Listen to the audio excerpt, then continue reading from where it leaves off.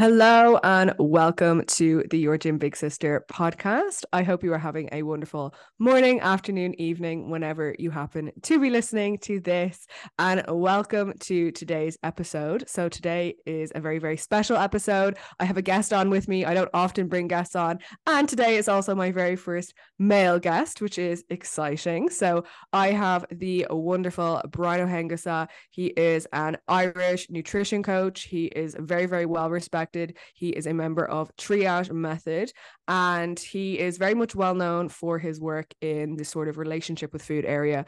And this is something I get questions about a lot, how to build a better relationship with food, how I improved my own relationship with food.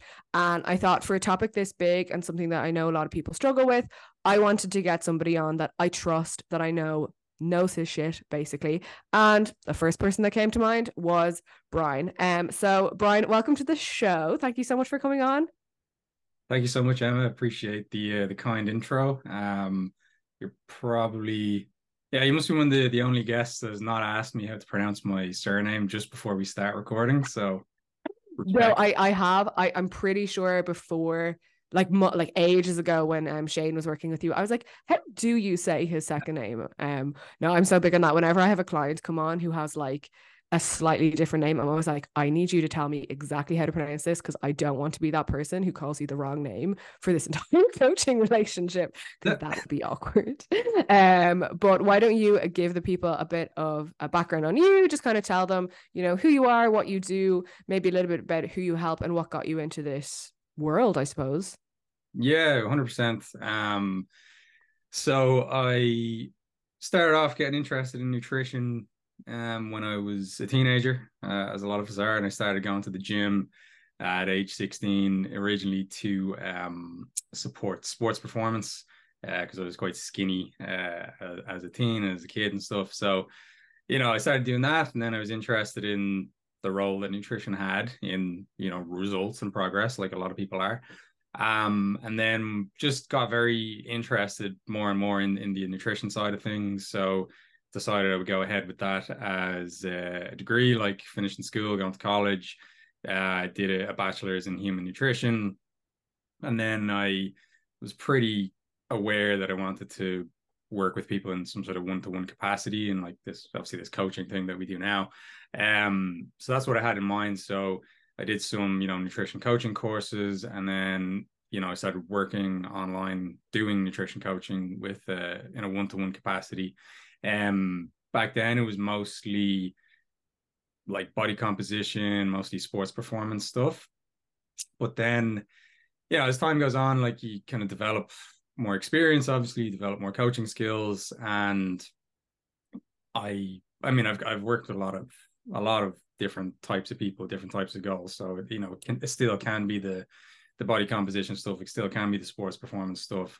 But also things like, health conditions like PCOS and IBS, extra training in the, like digestive management and stuff like that as well. So, I mean, it all kind of interests me. So I'm not like in one specific niche. However, if I was to put myself in a bit of a niche, it is, as you said, this kind of relationship with food, helping people with their disordered eating habits and things like that. And I suppose in terms of how I got into that, I suppose you start to see it, obviously, as you coach more people, you start to see different things crop up. And I always, I've clients that I mentor, like they are coaches as well, right? So I always tell them, like, you will come across something for the first time, like by default, and you won't have come across it before necessarily. So you go and you do some investigation, or you try and get some extra knowledge on how to help someone with that sort of thing. That applies to everything. But I just became very interested in this overlap of like psychology and behavior and how that influences, nutrition and health and stuff like that. So, and I mean, some of that is grounded in, I'm interested in philosophy, like yourself, and, reading stuff about that, and kind of gravitating towards like CBT or EBT, like just kind of liking those modalities as like therapeutic approaches. And, some of that was just for my own kind of knowledge, but then, you start applying this stuff to people as well and start to get good results with this stuff. And I suppose then just learning more about things like binge eating and disordered eating overall, and body image is a really big one in that as well that I've upskilled on in the last few years. So yeah, it's I mean, I really enjoy that type of work. Like I enjoy all the work that I do, but it's extremely fulfilling to work with people on that stuff because and not to downplay like body composition changes, like people getting in great shape, like that is obviously very important to those people. But I just get a lot of fulfillment, satisfaction out of helping someone break through those barriers that they're having with their relationship with food, not having disordered eating behaviors, not having anxiety around food or food situations, and not being really hung up on this stuff where it's really dragging down certain elements of their life. So yeah, it's really rewarding, and it's also quite challenging as well, which adds to the enjoyment of it, right? And so all that stuff, so much so now that I've started a master's in CBT, psychotherapy, and counseling. So just simply to learn more about this stuff, get like a more formalized education around this side of things. So I'm only like, I think this is my third week into the master's program, so really enjoying it so far, and looking forward to the rest. So that's kind of my spiel in terms of how I got to this point. That is, yeah, and I think something that you said there is so interesting. Like, obviously, you did your bachelor's in nutrition, and I think there's a lot of coaches who maybe do their basic nutrition degree, and they're like, okay, I know what macros are now. I can coach people. And I think the longer you get into this, the more you start to realize that is the least important part of coaching people. Like the gap between basic nutrition knowledge and understanding how to get people to apply things, and then understanding why people don't do things even when they know it's best for them. Because I know, even as a coach myself, I've had my own moments of frustration of like, why won't you just do this? And I think every coach can probably get it, and especially someone like me. Okay, like I'm a bodybuilder. I'm like, stick to the plan. It's easy. But I also know I haven't always been that way, and I had my own struggles. And I think sometimes it's easy to kind of forget that, and to forget that there is such a huge psychological component. Like, do you have any kind of advice? Because I'm sure there's probably maybe coaches listening to this now who are like, Jesus, do I have to do a master's in psychology to be able to be a good nutrition coach? But is there any maybe like first steps or kind of, little bits of advice you would give a coach who maybe does want to delve into that a little bit more, and start to learn that so that they can better serve their clients? Is there any like places that you would go to start with there, to kind of start rather than being like, I'm just going to Google CBT or I'm just going to Google REBT? Because again, I've done that before and I've been like, oh God, this is very complicated. So yeah, would you have any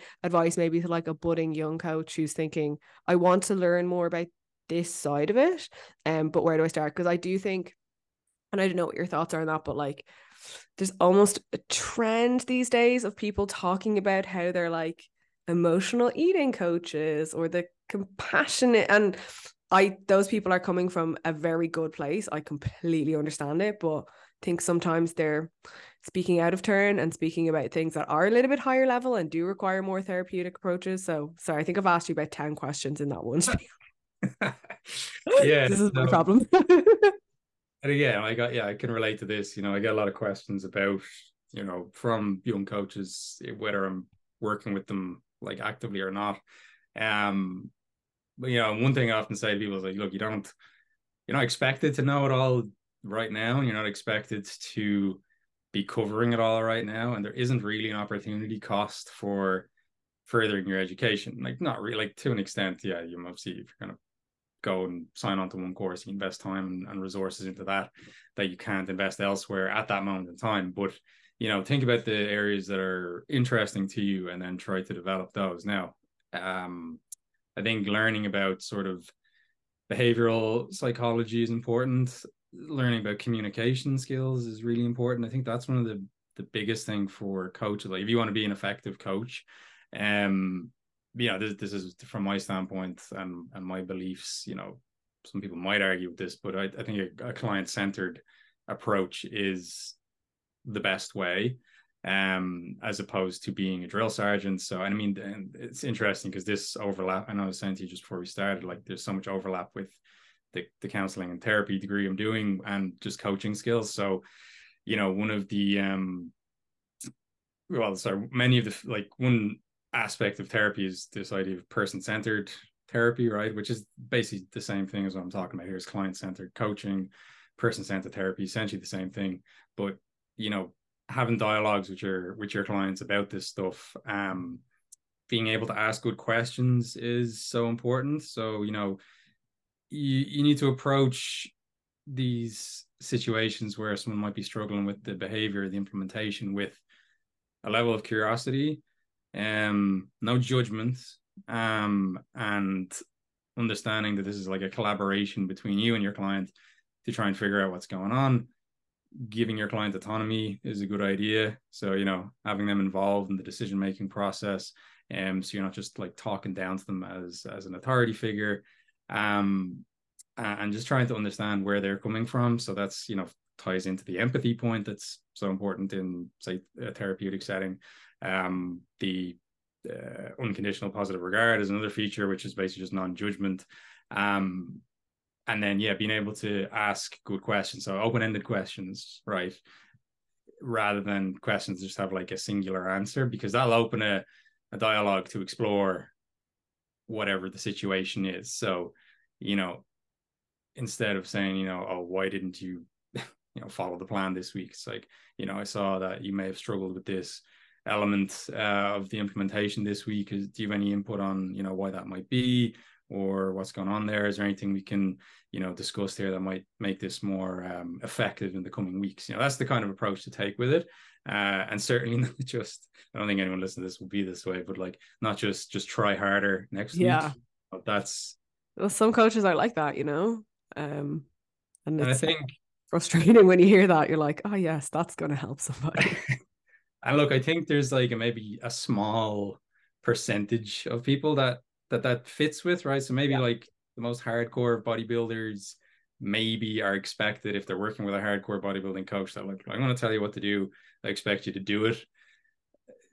I still think bodybuilders are people first and foremost, right? Even if they are I don't know, as one, I don't know. True. Yeah, so I mean, Bodybuilders have feelings too. There's obviously elements where that's you know, more true, but like definitely for like more gen pop people, like people aren't maybe hardcore athletes, like I think that's an important point to consider. So, you know, resources in terms of looking at behavior psychology or habit change, you know, Atomic Habits is a great book to look at, as well as James Clear's website. You know, he has a lot of good stuff on there, which, I mean, that's kind of one of the best books you can probably read as a new coach, or not as a new coach either, because that's super helpful. You know, the book Switch by Dan and Chip Heath is very good in terms of like talking about, again, behavior change and how to facilitate that. Motivational interviewing has a huge level of value, I think, in the coaching relationship, because it is it'll teach you things like how to ask good questions and how to, you know, elicit change talk, or, you know, help people when they're finding it a bit more difficult. Now, the background of motivational interviewing is in addiction and that sort of stuff, but it has been kind of modified, and there is a book for motivational interviewing in fitness. And yeah. So that's a really useful resource. So there's some of the better books, I think. I mean, there's just so many pieces you can take from so many different areas. Like there's not a one-stop shop necessarily. Like I will say the Precision Nutrition Level 2 cert that I did was excellent. You know, that gave me a lot of snippets of all this stuff to then develop from there. And then obviously we have our nutrition certification now as well, the triage method one, which, you know, is obviously, I'm going to say it's fantastic, but it is fantastic. No, it is. You know, so it gives you different pieces, like, you know, doing kind of values work with people. You could learn that from, say, the Happiness Trap, which is, you know, acceptance and commitment therapy. And I mean, that's like a layperson book as well. So, you know, for every kind of, you know, book that you'll find on the shelf in Eason's, there's also a textbook probably to go with that if you are looking to learn a bit more, like, and that applies to the different therapeutic approaches as well. So yeah, it's hard to pick like just a one place, but those are some ideas in terms of getting people started. There's an excellent the Great Courses series that Yeah. that you get on. We can get them elsewhere. We can get them on Audible for quite cheap, for just the lectures. But there's one in there called Effective Communication Skills, which is like one of the best things on Audible, in my opinion. Like, it'd be top three. So, that's obviously just applicable to people because we all communicate, but you will be able to take a lot of that out as a coach and then actually apply it. Yeah, that's really interesting. And I think like that's why I read so much. Like, yes, it helps me to whatever develop myself. That's great. But also like so much of what I say to clients is stuff that I've taken from books, like I love reading the kind of like obviously Atomic Habits is amazing, but even just the more philosophical things because it allows me to ask clients questions about like what's important to you in life, like, and even just the concepts of being mindful and observing your thoughts, like all of these things really help when you're maybe you've got cravings or you're hungry or you're frustrated. And yeah, I think like people forget that it's great to know all the knowledge about the science, but we're coaching people and people are I was going to say weird. I mean, weird is the word. I mean, like we're all, and I don't mean that in a bad way, but I mean like we all have our own little things, and I have them, like other people have them. And I think when you can start to understand yourself a little bit better as a coach, because I understand myself better, it helps me understand clients better, I think, as well. That's why like I go to therapy as well, because I'm like, well, I need to know myself in order to help others know themselves. But yeah, I could talk about coaching philosophy all day, but I know a lot of people listening to this probably aren't actually coaches. I'm sure that would have still been really, really interesting for them to hear, but I definitely want to dive a little bit more now into the relationship with food side of things, because I do think it is really important. And again, something that a lot of people struggle with. Maybe people struggle with it and they don't even realize they struggle with it because it's maybe felt so normal for them their whole lives. So I think the first thing I'd love for you to just discuss or define is, what is a good relationship with food and what does that look like? How can we maybe start moving towards that if we think we're in a position where we don't have a good relationship with food? Yeah, for sure. So one way to look at this, not necessarily the only way, or at least not without nuance, but one way to look at this is that all eating behavior is on a spectrum, right, or on a continuum. So the same continuum, on the far left side, you have, say, normal eating, right? And then on the far right, you have eating disorders. And then towards that right-hand side, you'll have disordered eating. And obviously it's a scale of going from normal eating towards disordered eating, towards eating disorders, if you end up at that extreme end, right? So a good relationship with food will look more like on the normal end. And what does that look like? Well, that's I would say somewhat loosely defined. I don't want to say there's like a very, very specific definition, because as we go through it, you'll see that it's like has to be some nuance to it. Okay, so normal eating, essentially, if you want to sum it up, is like being able to eat when you're hungry and be able to stop when you're full. And that's kind of a one sentence summary of it. But within that, you will also see things that, like, emotional eating is not normal, because that doesn't actually relate to just eating when you're hungry, stopping when you're full, right? Because you're not hungry in that sense, right? You're kind of emotionally hungry, yes, but you're not like physically hungry. But then to expand on that, it's a case where I suppose how you think about food and its role in your life, and this also ties strongly into body image as well, to be fair. So you can't ignore that element of it in this discussion, but it's an easy relationship, right? It's like any good relationship. It feels easy. You're not stressing about it. It's not taking up a lot of your headspace. You don't have like different concerns or worries, or you're not ruminating about your approach to your nutrition. And essentially it doesn't interfere with your life in some sort of negative way. That's how you can sum it up. And came up with this analogy that's, it's kind of like walking a dog, right? So you could be walking a dog who's like, very well behaved, and there's no tension on the lead, right? They're just walking kind of casually beside you. You don't really have to think about it. Versus a dog that's pulling you in all different directions, making the actual process quite difficult for you. That's kind of an overview of how I would view a good relationship with food versus a poor relationship with food. And like I said, for the most part, not in all cases, but for the most part, a poor relationship with food is somewhat driven by body image concerns, right? Because you have to ask the question like, why is this person trying to exert this kind of control over their diet, or why are they worrying about it so much that they're engaging in maybe disordered eating practices? So, if you're trying to improve it, you first have to assess where you're at on this continuum, right? And like I say, there's a lot of nuance to this because a lot of people, especially who have like physique goals and stuff like that, they may find themselves like, if they just go by this like definition that, oh shit, is my behavior is disordered because like, I was going to ask that. I was going to say, based on what you've just said there, does anybody who has any sort of physique goal have a bad relationship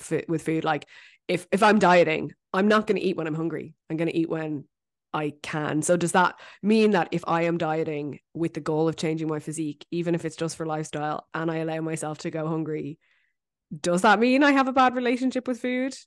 Because I mean, like, even hearing that, I was like, oh, my entire job is giving people relationships with food. No, obviously not. But I do think like, and it's interesting. It's an interesting topic, I suppose, because like you've said there, I suppose it is a bit divorced from what the normal definition of a good relationship with food is. So how can we as coaches, or just people who are trying to maybe improve our physique and health, navigate that, I suppose?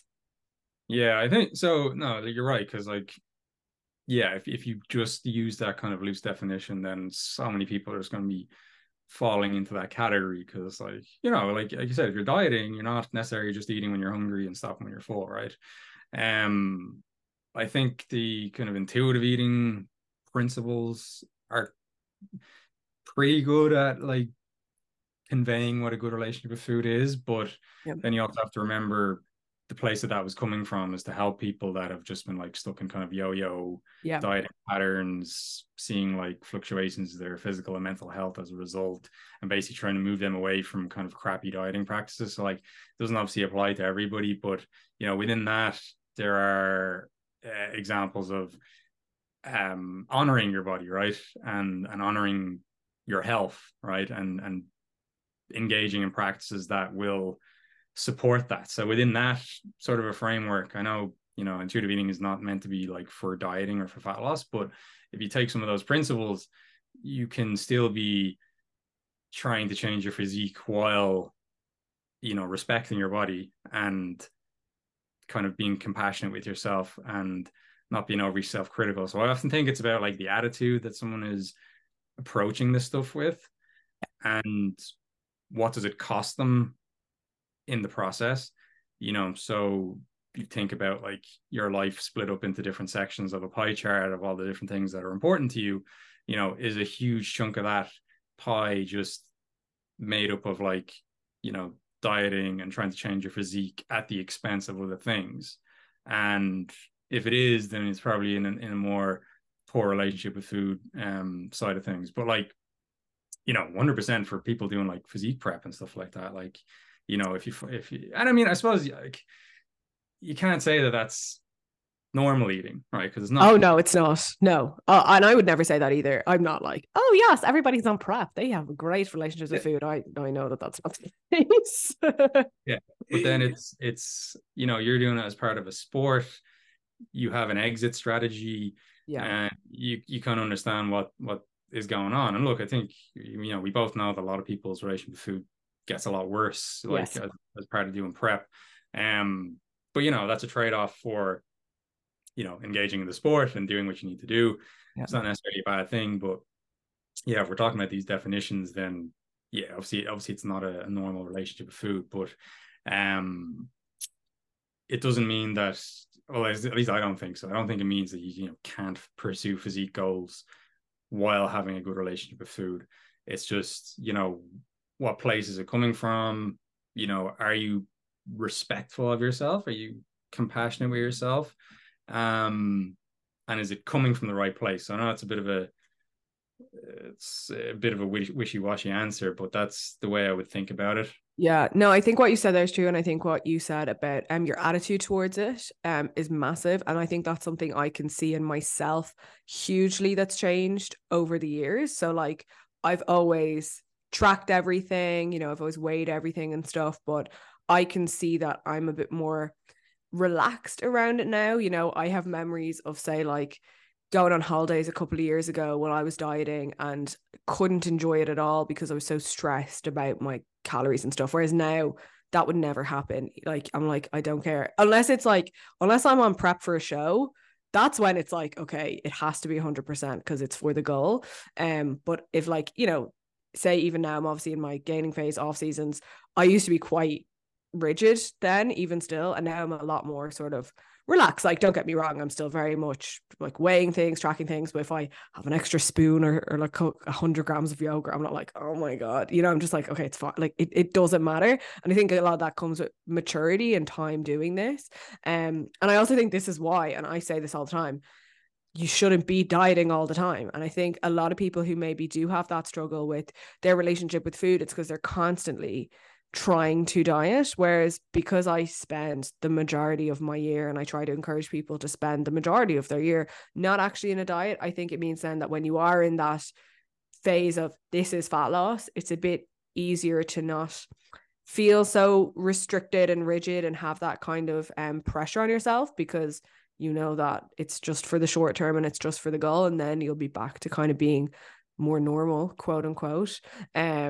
But I think with all of this, it really is, it's the like if tracking runs your life, then maybe that's a bit disordered. But if you are using it more so just as a method of, you know, keeping tabs on things, I think then it's okay. And yeah, I think it's always how you're perceiving it, you know. Like I see some weird like videos online, and they say something like, oh, if you always go for the low fat milk, you might have disordered eating. And I'm like, oh. Or like, oh, if you always use fry light, you might have disordered eating. And I'm just thinking, that is ridiculous. Like, stop telling people those things, because then I have people coming to me being like, do I have like issues because I like to use fry light? I'm like, no, it's not, you know. And I think yeah, this is where the internet can be a great thing because it can help people in so many ways, but it can be a terrible thing because you see that sort of content and it's just a bit like, you know, people don't know what to think. It's like, yeah, like, and this is where the context of the individual matters so much, right? Because, you know, I'll have a lot of these kinds of conversations with my clients who maybe do have disordered eating issues, and, you know, they're trying to deal with that. And it's like, for them, the ability to use just some olive oil, pour it into the pan is an outcome that we're trying to reach for Yeah. them. But it's not to say that it's like the healthiest way to do it, right? Because, you know, calorie control still matters. Yeah. The vast majority of people are still overweight or obese in Western society. So you can't just throw the baby out with the bathwater and saying that, you know, the methods you use to manage your energy intake means that you have disordered eating, right? Yeah. And, you know, I would imagine that the people making that content are more on the anti-diet side of Yes. things, help at every size, end of the spectrum, you know, which I don't really agree with. So, you know, I can see why they're making that sort of content. And, you know, I can see where it comes from as well. You know, that's people who've been really hurt by diet culture, and it's caused them a lot of harm, and they want other people to be kind of saved from that, right? So there is a place for it, but you know, a lot of the content, as in that example, is quite misleading. So it's like, it's again, yeah, it's like you said, it's the perception of it.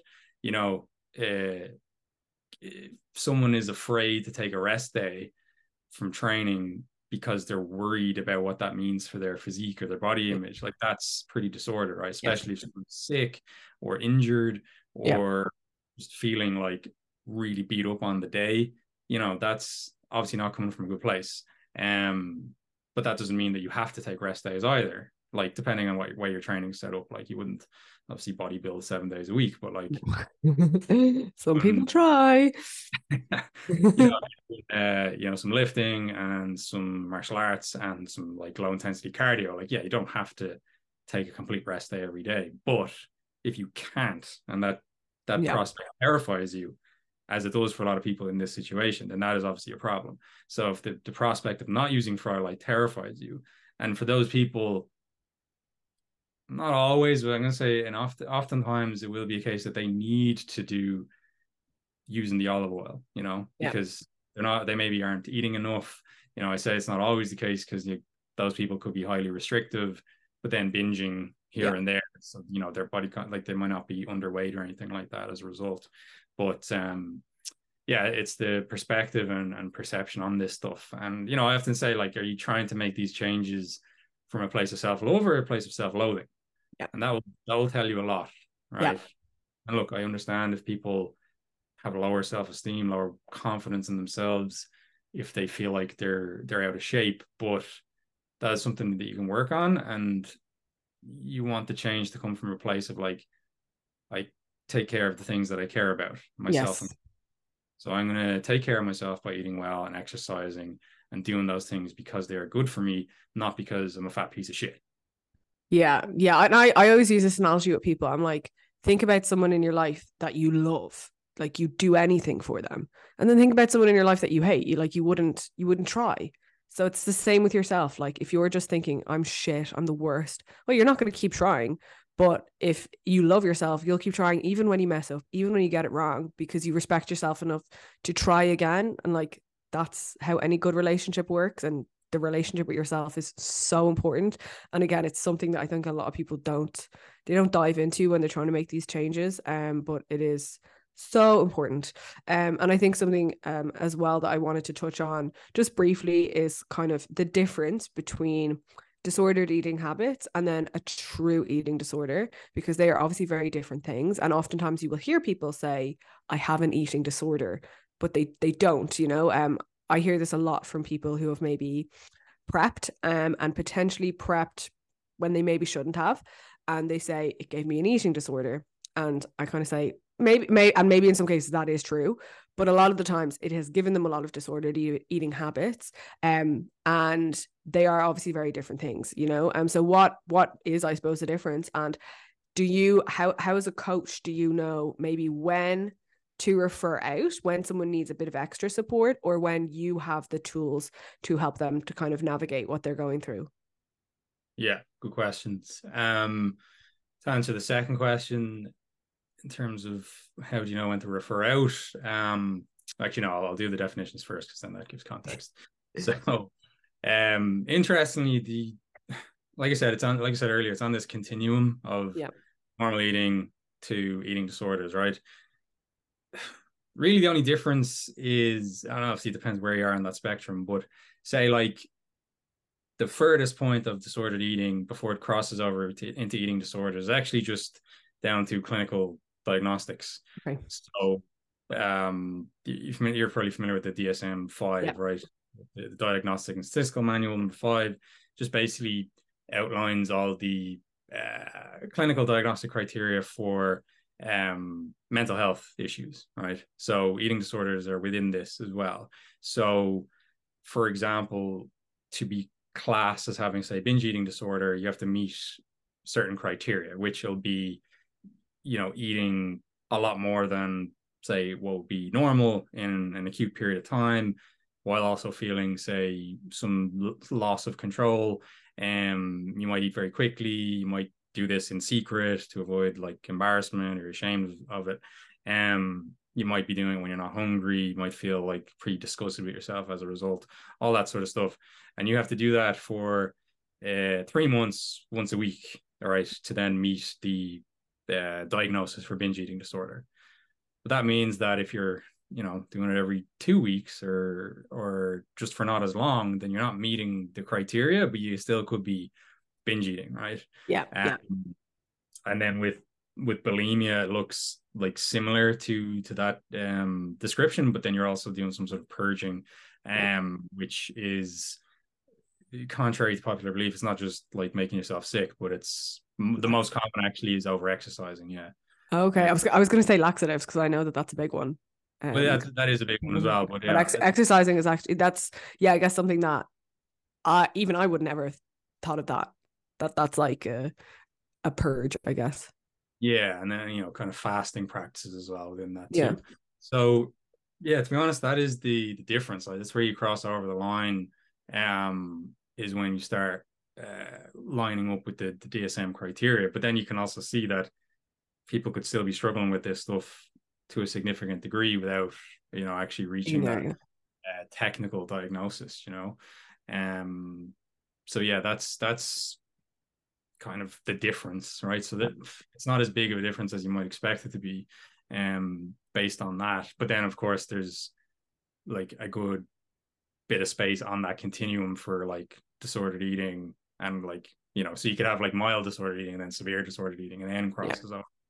And then in terms of like dealing with that as a coach, I mean, I would recommend to everybody that they screen for that stuff, so you have some sort of intake questionnaire for new clients. You put on that, do you have any history with eating disorders, like past or present? You let people tell you what that is, because in the past, I've had people sign up with me who have had an eating disorder. I'm the second person they've told about in like 10 years of their life of experiencing this. I'm like, fuck, like you shouldn't have got through, to me then coaching you. Do you know what I mean? So if someone has an active eating disorder that's potentially dangerous, something like anorexia, I won't coach that person. And they need to get support from a mental health professional. They may need like inpatient treatment. But in terms of like, how do where's the line for you as a coach? Obviously, it'll depend on your skill set, but I think the humility really has to come into this in terms of like staying in the lane. So screening for it, first of all, is really important. So straight away, you'll know where this person is at based on that. And then you can decide, all right, where am I at in terms of helping people with this sort of stuff? Do you have training? Do you have any qualifications? Do you have a good understanding of this stuff? Because like you said earlier, there's a lot of people kind of, portraying themselves as like relation with food coaches and emotional eating coaches. And like, it just, their expertise stops at, being able to teach flexible dieting, right? Which won't cut it for. Are you sure you're not over restricting during the day? Wow. Never heard that before. Okay. To be fair, it does come up a lot, but it's just, I get what you mean. So you need to decide, is it ethical for me to try and help this person? Do I have, success in similar situations? And also like you can explore that with the client. Have they had any? Usually this will go into that screening question, but like, what have they done to help themselves with this stuff? Or do you know what, a lot of times people will like be attending therapy or counseling simultaneously, right? Which is fantastic, because then that allows you to just do your coaching job, working on people's health and nutrition, which is great. Because that's something I often have to again say to these coaches that I mentor. It's like, you're not supposed to solve like all these issues. You need to be aware of them, sure, but it's not like, if you don't have the skills, it's not your job to try and fix that for somebody. And another thing you have to be conscious of is people unfortunately using coaching as a substitute for actually seeking better mental health support, right? I've had people come to me before trying to do exactly that, and I'm like, no, I'm sorry, I can't. I'm like I can't help you. Like, you need actual help. And I think as a coach, like, it's so important. Like, humility. I always say this: I will tell people I don't know, or I can't help you, or there's someone better for you. I think like there's no point in being greedy or taking on people. And then I think, because the worst thing is you can potentially do them harm. And that's what I've said to people, is like, I can't morally give you macros and a meal plan when I know that you potentially have something like bulimia or anorexia. Like, what? I can't do that, because that makes me a terrible person.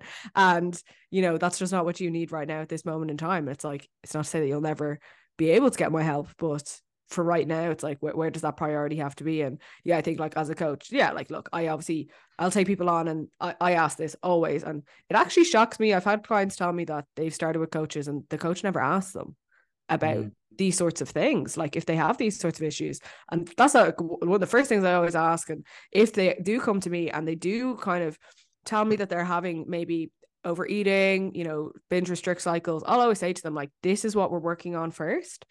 And we can talk about fat loss later, because this, like, we need to work on this. And the funny thing is, as I'm sure you know, when you work on those things, the byproduct is that they actually end up getting the body composition results. But like, that always, I think for me, it always has to be that first thing. And like, I know when I can help somebody, and like where, because a lot of the times it's common pitfalls, or just, it is, I know I joked about there, but it is the over restricting kind of side of things. And I can help them with that. But I also know, like, when, okay, this is maybe gone beyond the scope of my own practice.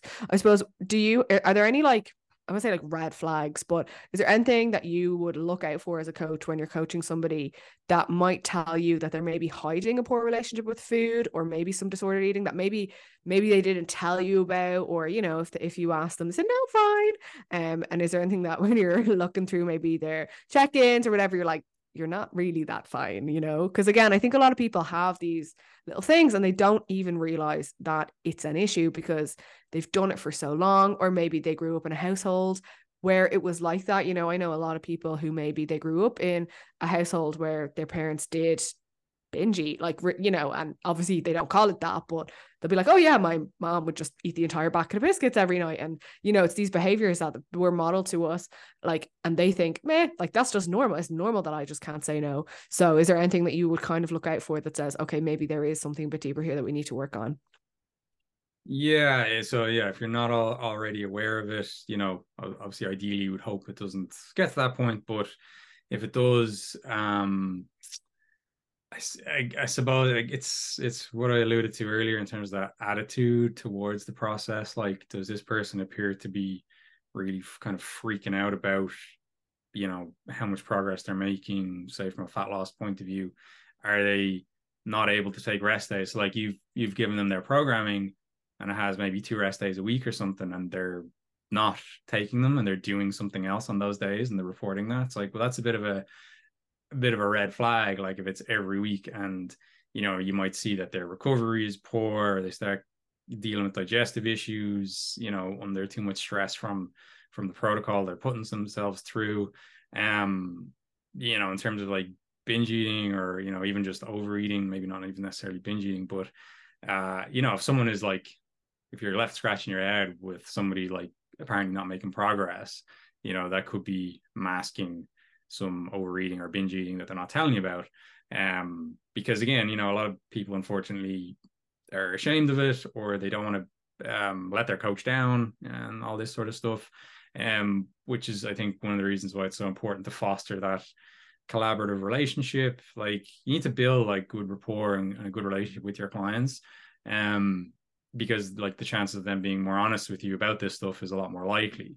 And yeah, like, and again, even in those cases where people I do have good relations with them, doing good work, even after a while, it can come up and it's like, yeah, it wasn't quite like reporting how much I was struggling with that stuff potentially, Yeah. or just not reporting at all. So, it does happen. And then could be if their diet is like extremely narrow or limited for no apparent reason. And I suppose seeing, like, getting awareness for the things that they're like stressing out about in the context of, and how much are they stressing out about. Because like, look, if you're on a fat loss plan and you're kind of concerned about a meal out that's coming up, like, that's fine. Like, if you don't know how to deal with that can be concerning.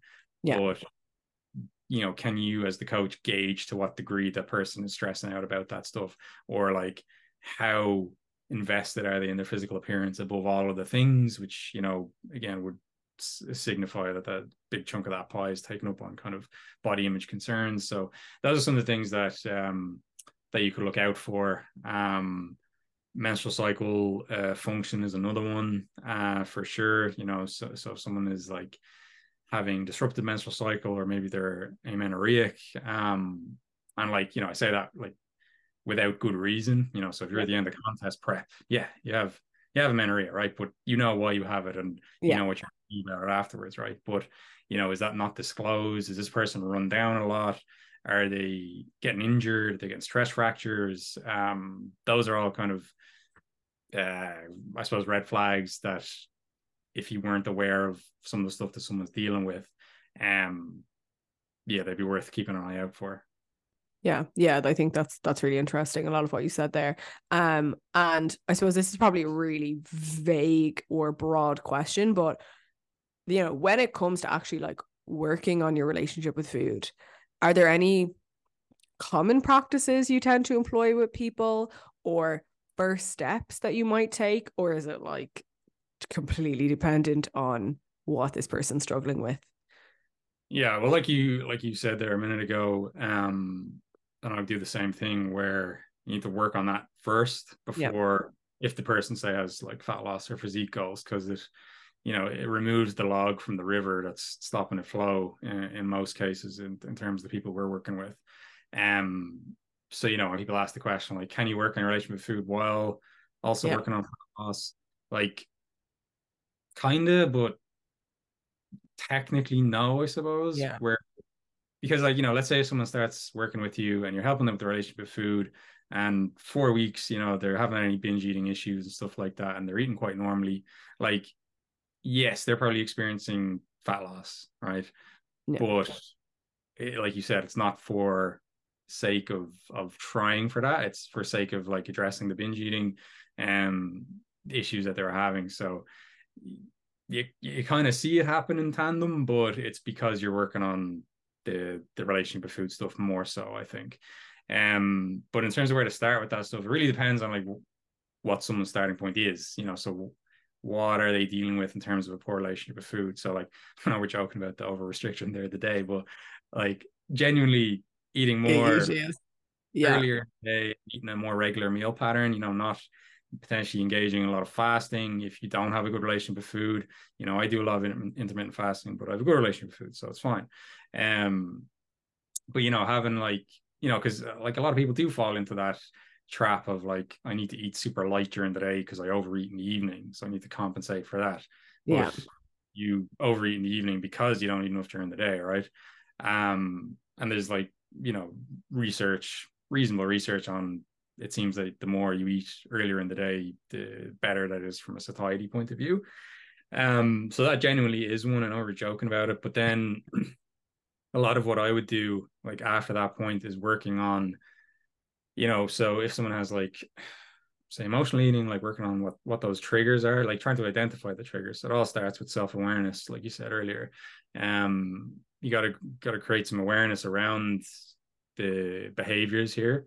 And then if eating is your go-to way to self-soothe, for example, then can you develop better coping skills?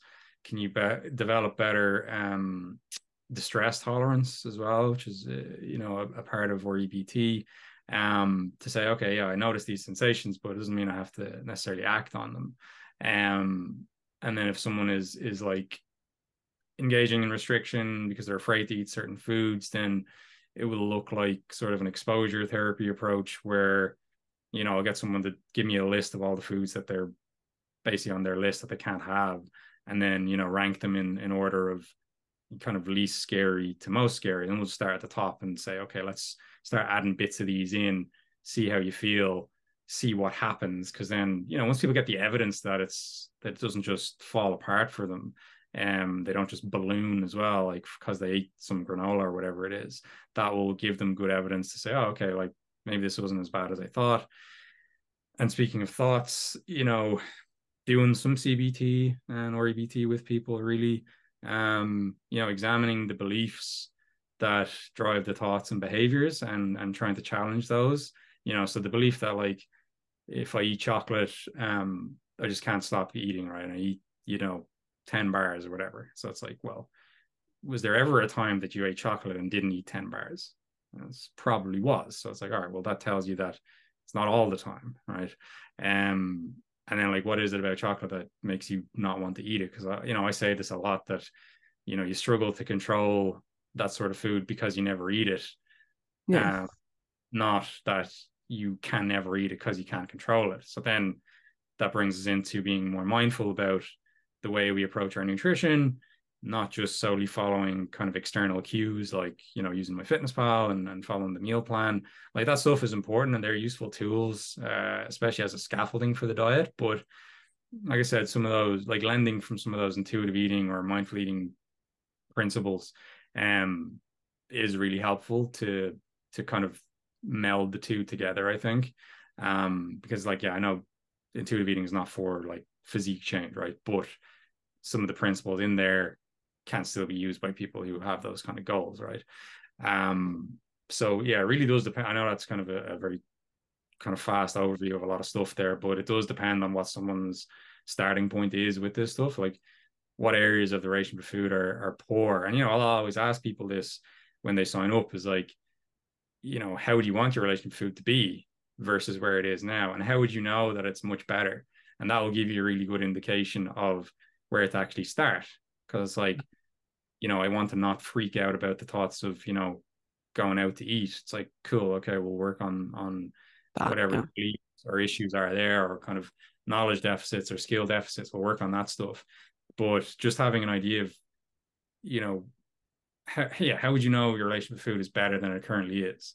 And then reverse engineering that process will kind of light the way, because it could be so many potential things. But all the things I said there, you know, are legitimate starting points. Yeah. And I think like at this point, it's just really important to say that this obviously applies to people who are really struggling. You know, if you are someone who has like a pretty fine relationship with food, then, and it's funny because I just put a post up about this, like you don't have to include chocolate, include treats and stuff, because you know that for the time that you're dieting, it doesn't make sense to have them if you want to opt for like, you know, more satiating foods. But then if you are someone who thinks they can't ever have them, and that if they do have them, they are doomed to never stop, that's the difference. And this is where I think people will look at content online that maybe doesn't apply to them, but they think that it does, because we struggle to like kind of discern that, you know, one piece of content can't be relevant for every single person that's going to kind of consume it, you know. But there was another point that I was going to make there. Oh yes, I think a big thing is just education on the part of like coaches, because I've had clients, you know, working with me, and like they still think that fats are going to make them fat. And I'm like, no. And like that's where, if you just explain to them like the concept of, you know, basic metabolism and physiology, it can help a lot. But like, and that's so much of that again comes to how people are brought up. You know, like even myself, I was obviously, and you as well, Brian, like kind of grew up in the 90s, early 2000s. That was when everything was low fat. Fats were just demonized, so I can see why some people still think that. And so then I think it's just about kind of explaining to them. And, you know, it's funny the amount of girls who, when they start with me, they'll be like, are you sure my calories need to be that high? And I'm like, yes, they need to be that high. And then they stick to them and they suddenly get the results and they're like, wow, I can't believe I'm eating this much food. And I'm like, well, the reality is you were always eating probably more food than this, but you were telling yourself you were trying to eat, you know, 1,500 calories. And it's one of those things, it happens so much, and I'm still like, I thought we all knew that this wasn't the case. But obviously, you know, like me sitting here in my kind of office who has all this knowledge knows these things. But, you know, I was also in that position where I was trying to eat 1,200 calories and trying to burn it all off through exercise. Like I was doing all of those things, you know, 8-9 years ago. And maybe that should be a bit of hope for people, that maybe if you are struggling with these things, one day you can be as insane as I am. I'm definitely not giving me much hope. But I think like the biggest thing is the sort of the psychological side. I know something that I kind of want to chat about a bit more is the kind of cognitive biases that some of us can have, and that sometimes can inform a lot of this poor relationship with food. So obviously like the big ones would be like, you know, black or white thinking, all or nothing thinking. How do, I suppose you kind of touch on it a little bit, but like how do you go about coaching these sides of things? I guess it's probably just the asking questions, CBT sort of stuff. But do you find that there's like common ones that crop up a lot with clients who struggle with these things? And yeah, how would you kind of go about working on these things with them? Yeah, I think overall, yeah, it is just that kind of curious, explorative approach to having a dialogue with this client about this stuff. So, again, obviously coming from a non-judgmental place, but yeah, the all or nothing thinking is a massive one, because like how many clients do you have that when they sign up they say, I'm just all or nothing, like I'm either all Yes. in or all out. And it's like, all right, well, why do you think it's like that? And often it's because they have sort of unhelpful beliefs about how perfect they need to be in terms of adherence to get Yeah. results. And obviously, better adherence is better. But if it's a case where you're, perfect, like all in for 2 weeks, and then you're Stop. nothing for 6 weeks, like you're not going to get anywhere. Um, so that kind of all or nothing tying in with perfectionism tendencies, so having a conversation with people about that is like, why do you feel like you have to get it perfect? And like one of the best questions you can ask people is like, how's that been going for you in the Yes. past? Right. So yeah, I mean, and I always say to people like that good enough is good enough when it comes to this health and fitness stuff, because like you're never be able to get it perfect, right? No. You could like hit your calories to the specific calorie, but there's no way to actually guarantee that Yeah, calories that's that correct. I tell people that all the time. I'm like, calorie tracking is inaccurate. So stop. Doesn't matter. it's, Doesn't matter. it's rather precise in term, but like unless you're going to go and like live in a metabolic ward while doing this and Yeah. have all your meals like perfectly calculated for you, and then you measure the energy balance, then it's not going to be the case. So, just trying to just like, again, and like you said there, like educating people is important, because for a lot of people, like the realization that they can have 10% of their calories come from whatever and not see like disruptions to progress is actually life changing, Yeah. right? Like that genuinely is like a massive boost to their relation with food, because they suddenly understand that like, oh, okay, like I can go out for a couple of drinks at the weekend, and as long as the rest of my week is good, it's actually okay, right? So that is impact. I know we know that stuff and we've known it for a long time, but Yeah. that's super impactful for somebody who's coming into the light on that stuff. So just to make that point, because like it seems like basic stuff to us, but it really Yeah. does change the game for a lot of people. And so Yeah. many people aren't aware of that, right? Because and then they're caught up in those like, well, I can't eat carbs and I can't eat XYZ and get results. So but yeah, the all or nothing thinking, and you can try and help people like reframe that in terms of breaking it down into behavior goals. Like, so what do you actually need to do? Because if you don't have to be 100%, and like, have to probably talk about what does that look like to that person. But laying it out for them, as you said, educating them on like, these are the boxes that you need to tick essentially, and they don't require perfection. So can we go with that? And can you see that this will actually work, and see that you'll actually be more consistent? Um, so a lot of this is about like discussing the concept with somebody and then implementing it and then allowing them to see that it works. But yeah, you can use like another one is like mental filtering. Like I can think of an example of that from last week for with a lady that I coach, who one of my best clients for sure.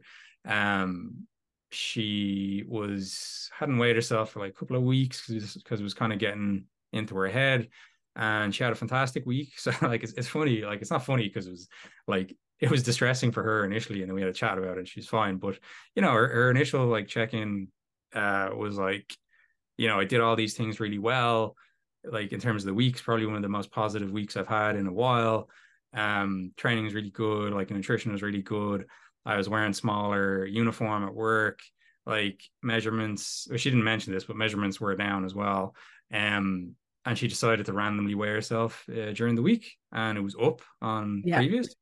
And then so she had said all this stuff, and then like, talking about how she decided to weigh herself, and then just this kind of um distress paragraph of like, I don't know what I'm doing wrong, like I don't know why I can't seem to get it to work this time. Yeah. um is it because of this, is it because of that, because I'm getting old, like all this kind of stuff.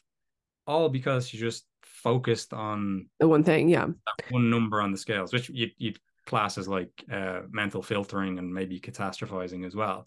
Yeah. So your job as a coach there is to provide objective feedback, right? And act as almost like a sounding board. So it's like, well, look, you said all this other stuff about how I good the know. work was and how good your adherence was, and we have metrics changing in the right direction to support your goals in terms of fat loss, but you just focused on this body weight and what that meant. So getting into, again, it's a lot of it is down to like the cognitions and beliefs about this stuff. So it's like, you saw that thing on the scales, what does that mean?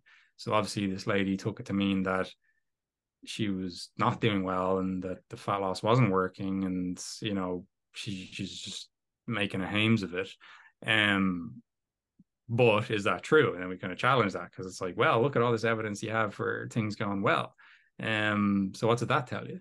And then I had to remind her about the dangers of taking a random weigh in, like you either do it very regularly or you don't do it at all, kind of thing, is what I would say.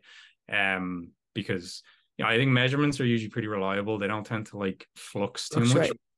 But body weight can be all over the place. So yeah, like catastrophizing that one thing in terms of like it means everything is falling apart is a good example. But just again, you being the calm coach, offering objective input, seeing where the client is coming from and understanding, but just pointing out to them where these kind of cognitive distortions might be coming into it, because like that is quite distressing. Like for like, I think it actually triggered a binge for her as well, just for the evening, because she was upset and she kind of thrown in the towel and stuff like that. It didn't get out of hand, but still, that's like a reaction to that stuff. So I suppose teaching people these kind of mental skills is very helpful. And I think CBT is very useful. I think or EBT is as an adjunct to that, kind of almost the same thing. But ACT as well, acceptance commitment therapy, I think is super useful, because that's more, I suppose, it requires less kind of sit down and analysis and homework on stuff, where you just kind of go with the flow, and it's like, all right, I notice these thoughts, but I'm not going to become fused to them, and I'll just carry on taking values driven action, and that's what I need to do. So I like to use like a combination of those things. The putting expectations on themselves or the people, more so themselves in this context, but when the shoulds and the musts start to pop up, that's also potentially an issue, right? Because that removes the person from reality. So it's like, well, I should be in this position at this point in time, like I should be doing these behaviors, etc. And if they're not, it creates all this commotion around it. But it's like you shouldn't be anywhere except where you're currently at right now, right? So let's just look at the reality and let's put your energy into and your focus into that, not saying how things should be or must be, because this would be an REBT method, but it's like, who is to say that it should be that way? It's like, who decided that? There's kind of, again, going off in a sort of a tangent on like the therapeutic side, but who said that life is supposed to be fair, kind of stuff. Like these are techniques around this, in terms of challenging people's, and then like not just challenging people, but teaching people to do this stuff on their own. And that's the whole point in doing these exercises. Again, I'm kind of dipping in and out of like what I'm learning in the masters at the moment, but ultimately the goal is that you self-regulate and you be your own therapist to an extent by using these different techniques. But yeah, mostly it's just communication and dialogue and trying to examine these kind of beliefs and thoughts as they arise. And your job as a coach is often just kind of keeping people calm or helping them calm down, isn't it? Not be overly reactive to what are essentially insignificant blips or fluxes that they may not be expecting. And then there's another one is like unrealistic expectations is of course a big one, right? So you need to either set expectations early, or if you don't, then you'll end up having that conversation pretty early anyway. for a lot of people, not for everybody. Some people are a bit more aware of what to expect. But, you know, if someone's experience is that they lost, you know, 10 kilos during a 6-week kind of boot camp where they ate nothing and trained excessively, and it's like, if that's their benchmark progress, then anything less than that is potentially inadequate, which is again really, really interesting, because like, you know, that person could be losing like half a kilo a week for 6 weeks, and like for someone else that's fantastic. And well, depending on the person, like for most people that's going to be pretty good. Yeah. But just because of the way they're framing it and what they're comparing it to, it means it's shit, like, or they're, you know, making like no progress kind of thing. So I mean, you talk all day about that sort of stuff. Yeah, definitely. I think that the negativity bias or mental filtering, like that's one I get all the time from clients. I'll be like, oh yeah, my nutrition wasn't great this week. And then I pull up their thing, and like I can see that, you know, their average calories are perfect, very consistent, but they maybe went out for a meal. And I'm like, so out of the 28 meals you ate this week, one of them you didn't make yourself. That's still a perfect week. Like, it's funny. And I do, like, look, I do this myself all the time. I think it's probably one of the things that I work on the most in therapy. My therapist is always like, why are you focusing on that one thing when you had all these other great things happening? So I know it's easy, and I know it's obviously evolutionarily wired in us to be this way. But I think having, and that's why I think as a coach, my job, like, okay, yeah, it's whatever, 80% accountability, 20% reassurance. Like, it's simply just reassuring people that they're doing fine and that they just have to keep going, because it's at those pivotal moments when they could throw in the towel. And if you can reassure them that no, it's okay, you just need to keep going. I think that that's like so much of this battle is just just keeping people, you know, giving them that motivation. So yeah, I think all that's so interesting. So I think I'll just quickly dive into some of these questions. I think a lot of these questions you have actually answered kind of throughout the episode anyway. One of them is, what's our take on full macro tracking versus calorie tracking with the protein target? So I suppose I'll just say what I do there. So for my clients who are on prep, it's full macro tracking most of our meal plans, because that's different. All my lifestyle clients, I actually give a protein target and a calorie range target. So I'll say, I just want you to hit between, say, 2000 and 2200 calories, 140 grams of protein, let carbs and fats be flexible, hit about 45 grams of fat minimum because for health. But aside from that, I don't care. You don't need to. And actually, I almost think it's a bit of a red flag if I see someone's thing and it's perfect, like all their macros are perfect. I'm like, I'm not like, some people I like that, and I know I was always like that as a lifestyle client, but sometimes I'm a bit like, are you being 100% honest with me? Like, I tell people I want to see the chocolate bar, like I want to see the things that you're having, because I don't care what you're eating. I don't, you know, I think sometimes people want, because they know I'm looking in their MyFitnessPal and they're like, oh, what if you see the snacks? And I'm like, I honestly don't care.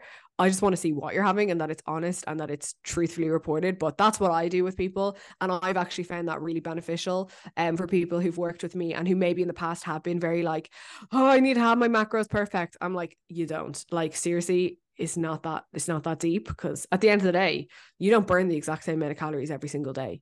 You know, there probably is a difference of 200 calories day to day based on what you're doing. So it's absolutely fine. You know, we're just looking that on average over time, we're in this deficit. So that's my take, and that's how I do it. I don't know what you do, Brian.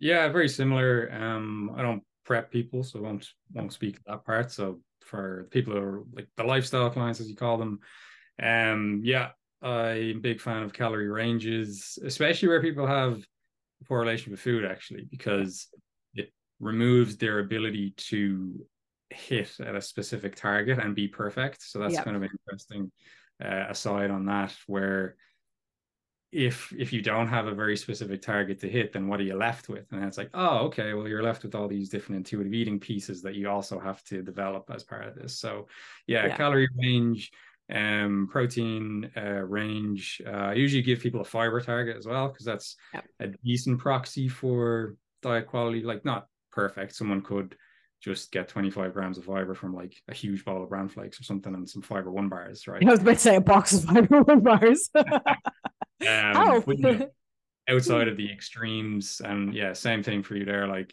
just kind of cautioning people against extremes on like low fat intake or low carb intake, and just kind of just make them aware that if they are training a lot and they care about that, then a slightly higher carb intake would be good. But yeah, basically the same impact there. Okay. Well, that validates me, so I'm happy to use. But yeah, no, I find it really helpful. And I always say to people, use this as an opportunity to actually get in tune with your hunger. Because if you're not as hungry, just eat the lower range, and if you're a bit hungrier, have the higher range. Like, that's absolutely fine. So the next question is, someone said, I'm eating enough throughout the day, but I'm still struggling to break the habit of eating after dinner. I'm not restricting at all during the day, so they've obviously been listening to what we were saying. I know it's just a bad habit or cycle that needs to be changed. Any tips? Yeah, that's got to be one of the most common things that comes up with people. The meme that makes some content on it, but yeah, basically one way to look at that is that you're caught in a habit loop.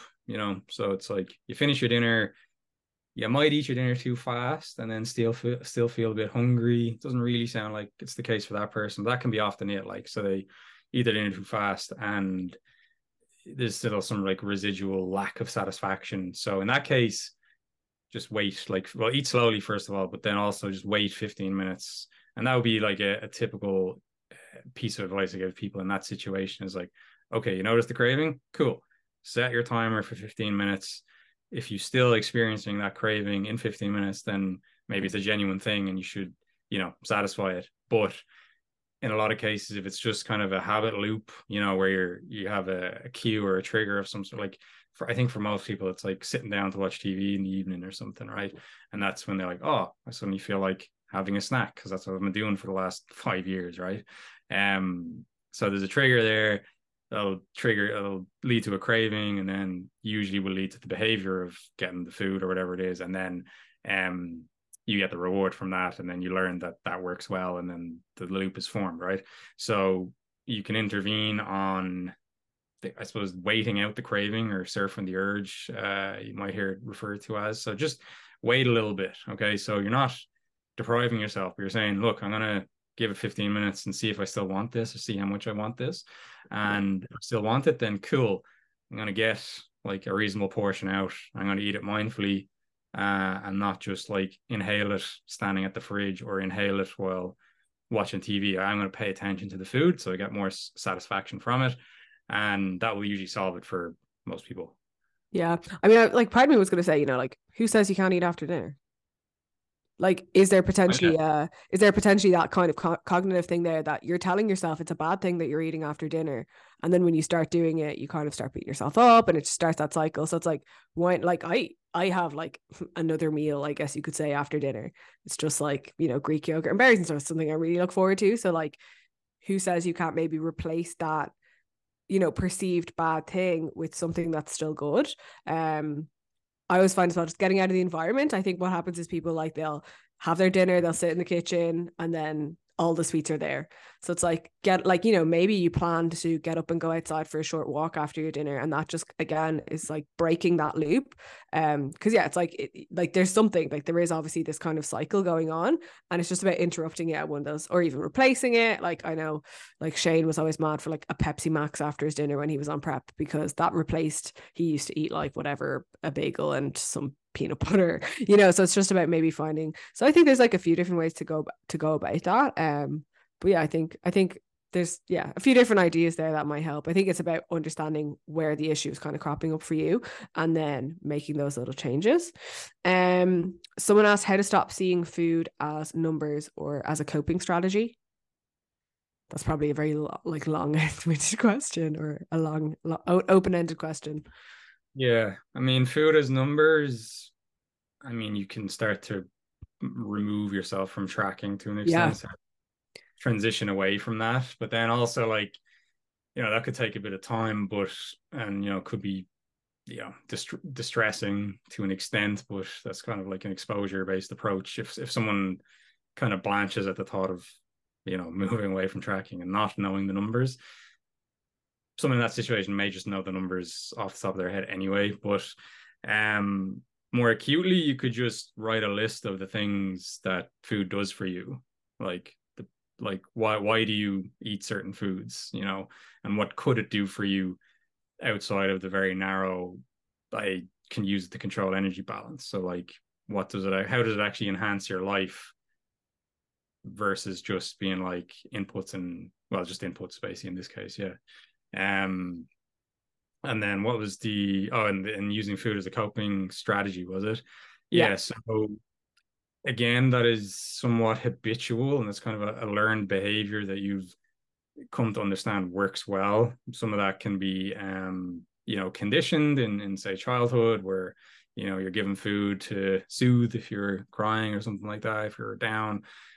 That can be part of it. But I suppose the problem with food as a coping mechanism is it's like so easy to access and so effective in the moment, because cool, I get to eat this tasty food.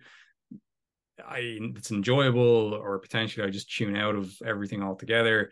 But what you're looking to do there is, well, there's a few things you could do, obviously, but one of the main ones would be, okay, try and identify what it is you're actually trying to soothe. Like, what kind of feelings are you trying to deal with?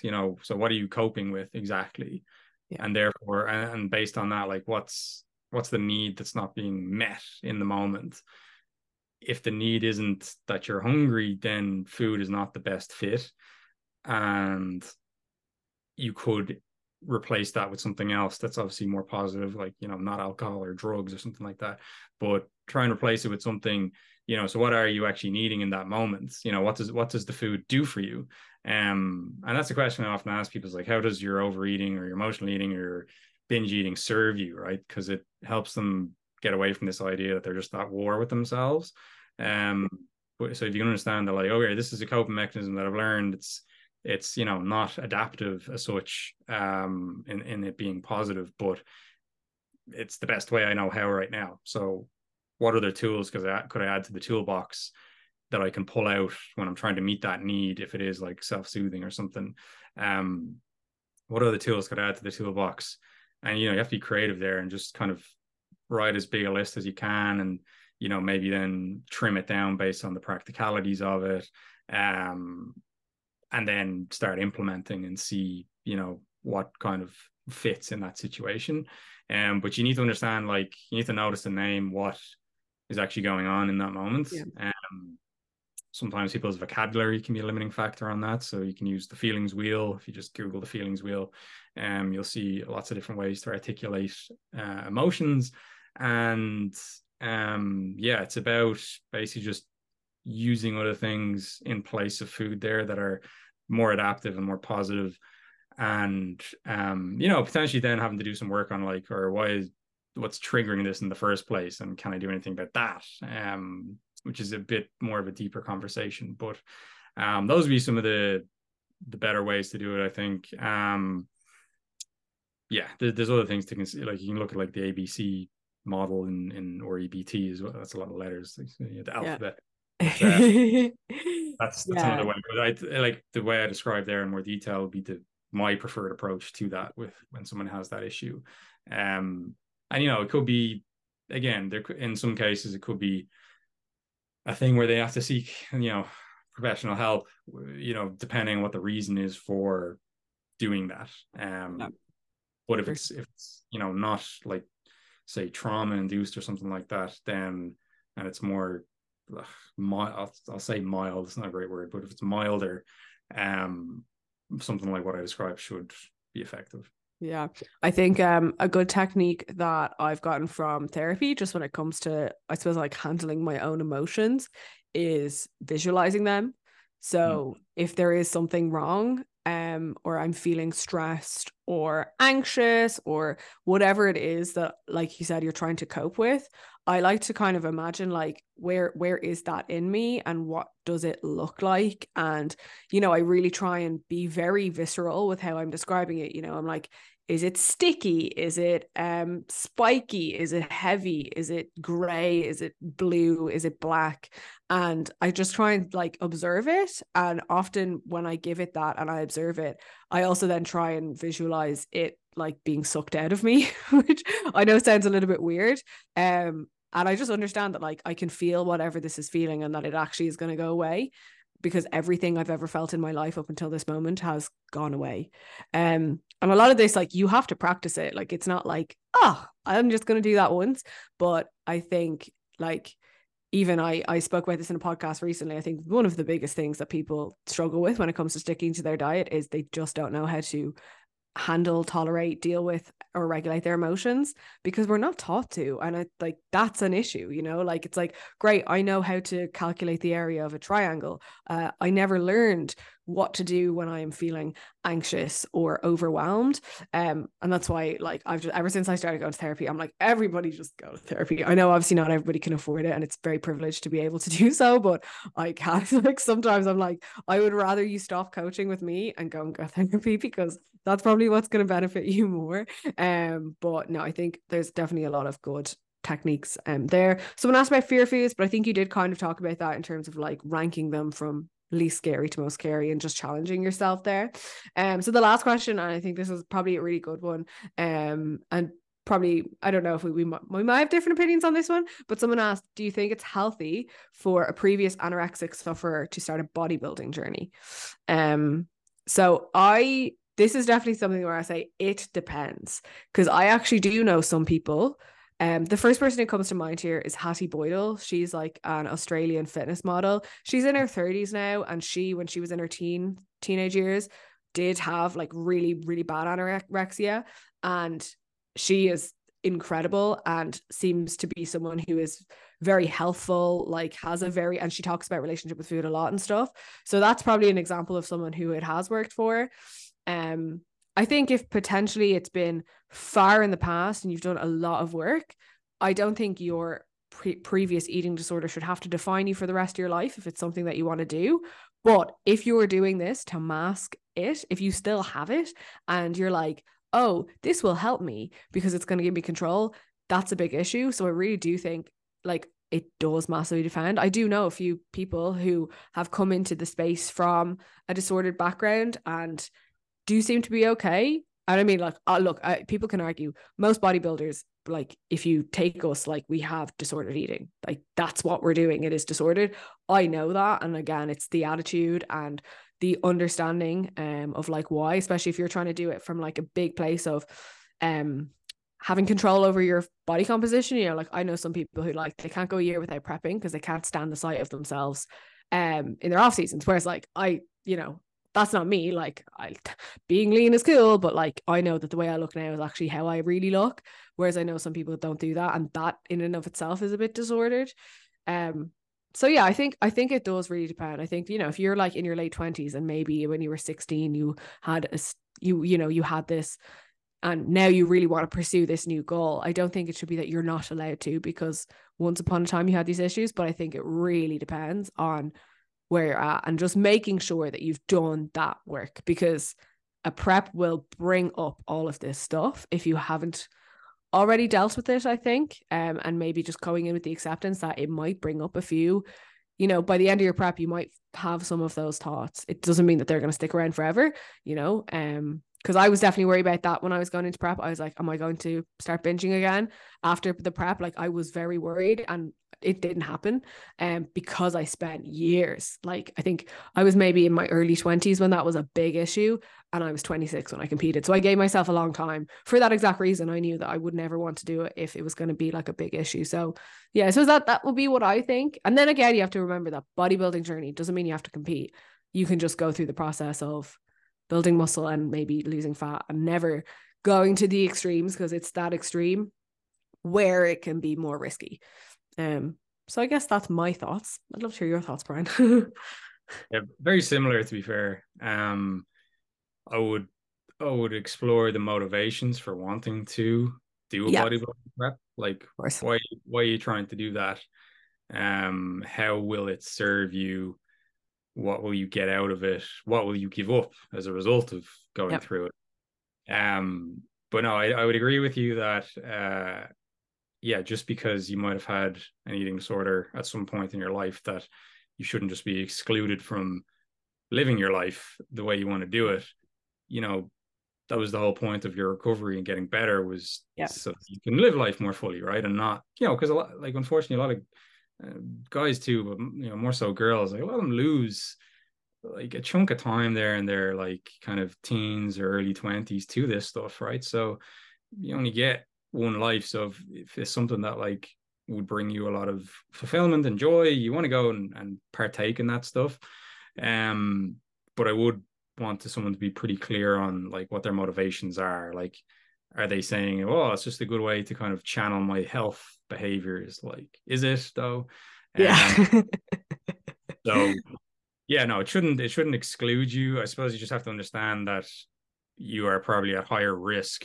Like you're engaging in risky activities based on your experience, because such a large part of that is genetic, right? So in terms of, experience eating disorders. So are you a higher risk individual for something like that? Like, yes. Does that mean you can't do it? No. Um, but yeah, like you said as well, you'd have to be super conscientious of any issues cropping up during that process and be very, very prepared to pull the plug and making that kind of deal with yourself that if things are going in the wrong direction and you're starting to regress or relapse, depending on how far recovered you are, that you just need to be conscious of that stuff. Because I've worked with recovered anorexics who still don't have a good relation with food necessarily. Like Yeah. they're recovered, but Yeah. their 100%. kind of their mindset and stuff like is not in the place it needs to be either. Yeah. Yeah. And it's not worth it. Like, I mean, if you're starting to binge or do those sorts of things in a prep, like I guarantee the potential for a plastic trophy, not worth it. It's not. And like I can say that, like, because I know it's not. Like, I love it. I love this sport, but like you do have to really protect yourself and go into it like knowing what the risks are. And yeah, like you said, being prepared to step back if it's clearly not working. Because not to say again that you have to stop bodybuilding. I know lots of bodybuilders who don't compete and they don't ever, put themselves in that position. So yeah, I think it's a good question, and I think like it's definitely worth like discussing. But Brian, that was a really interesting chat. I have to say, I think that people are going to get a lot of value from this. I think we touched on so many different topics like coaching philosophies, but also how to help people. And yeah, that was just incredible. So thank you so much for coming on. Would you like to leave the listeners with where they can find you if somebody is thinking that maybe they do need a little bit more help with this? I know anybody who ever comes to me and asks me, I say Brian is the guy to go to because you like clearly know your stuff. So yeah, plug away. And if you've got anything interesting coming up or whatever, you can chat about that. Yeah, thanks, Emma. Appreciate it. Yeah, if people want to follow me on Instagram, is kind of the only social media I'm active on. So at Brian hÁonghusa on Instagram.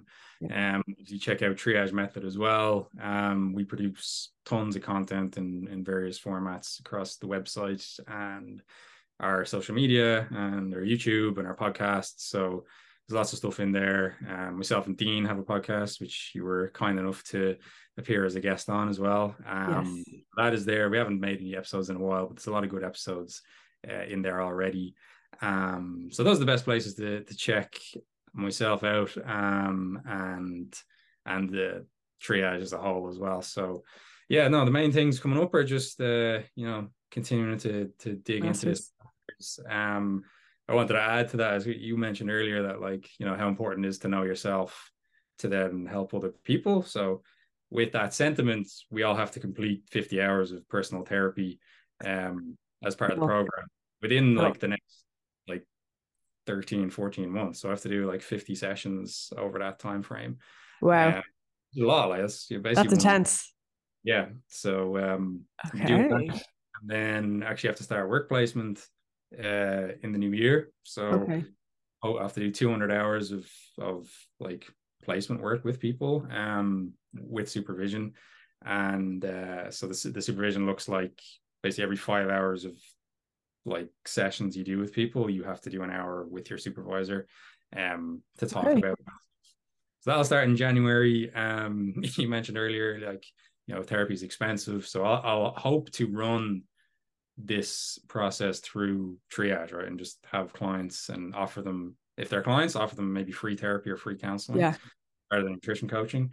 But I may open it up wider at a very discounted rate, considering I'll technically be a student therapist. So yeah, Very Yeah. interesting. Okay, well, people should definitely watch out for that.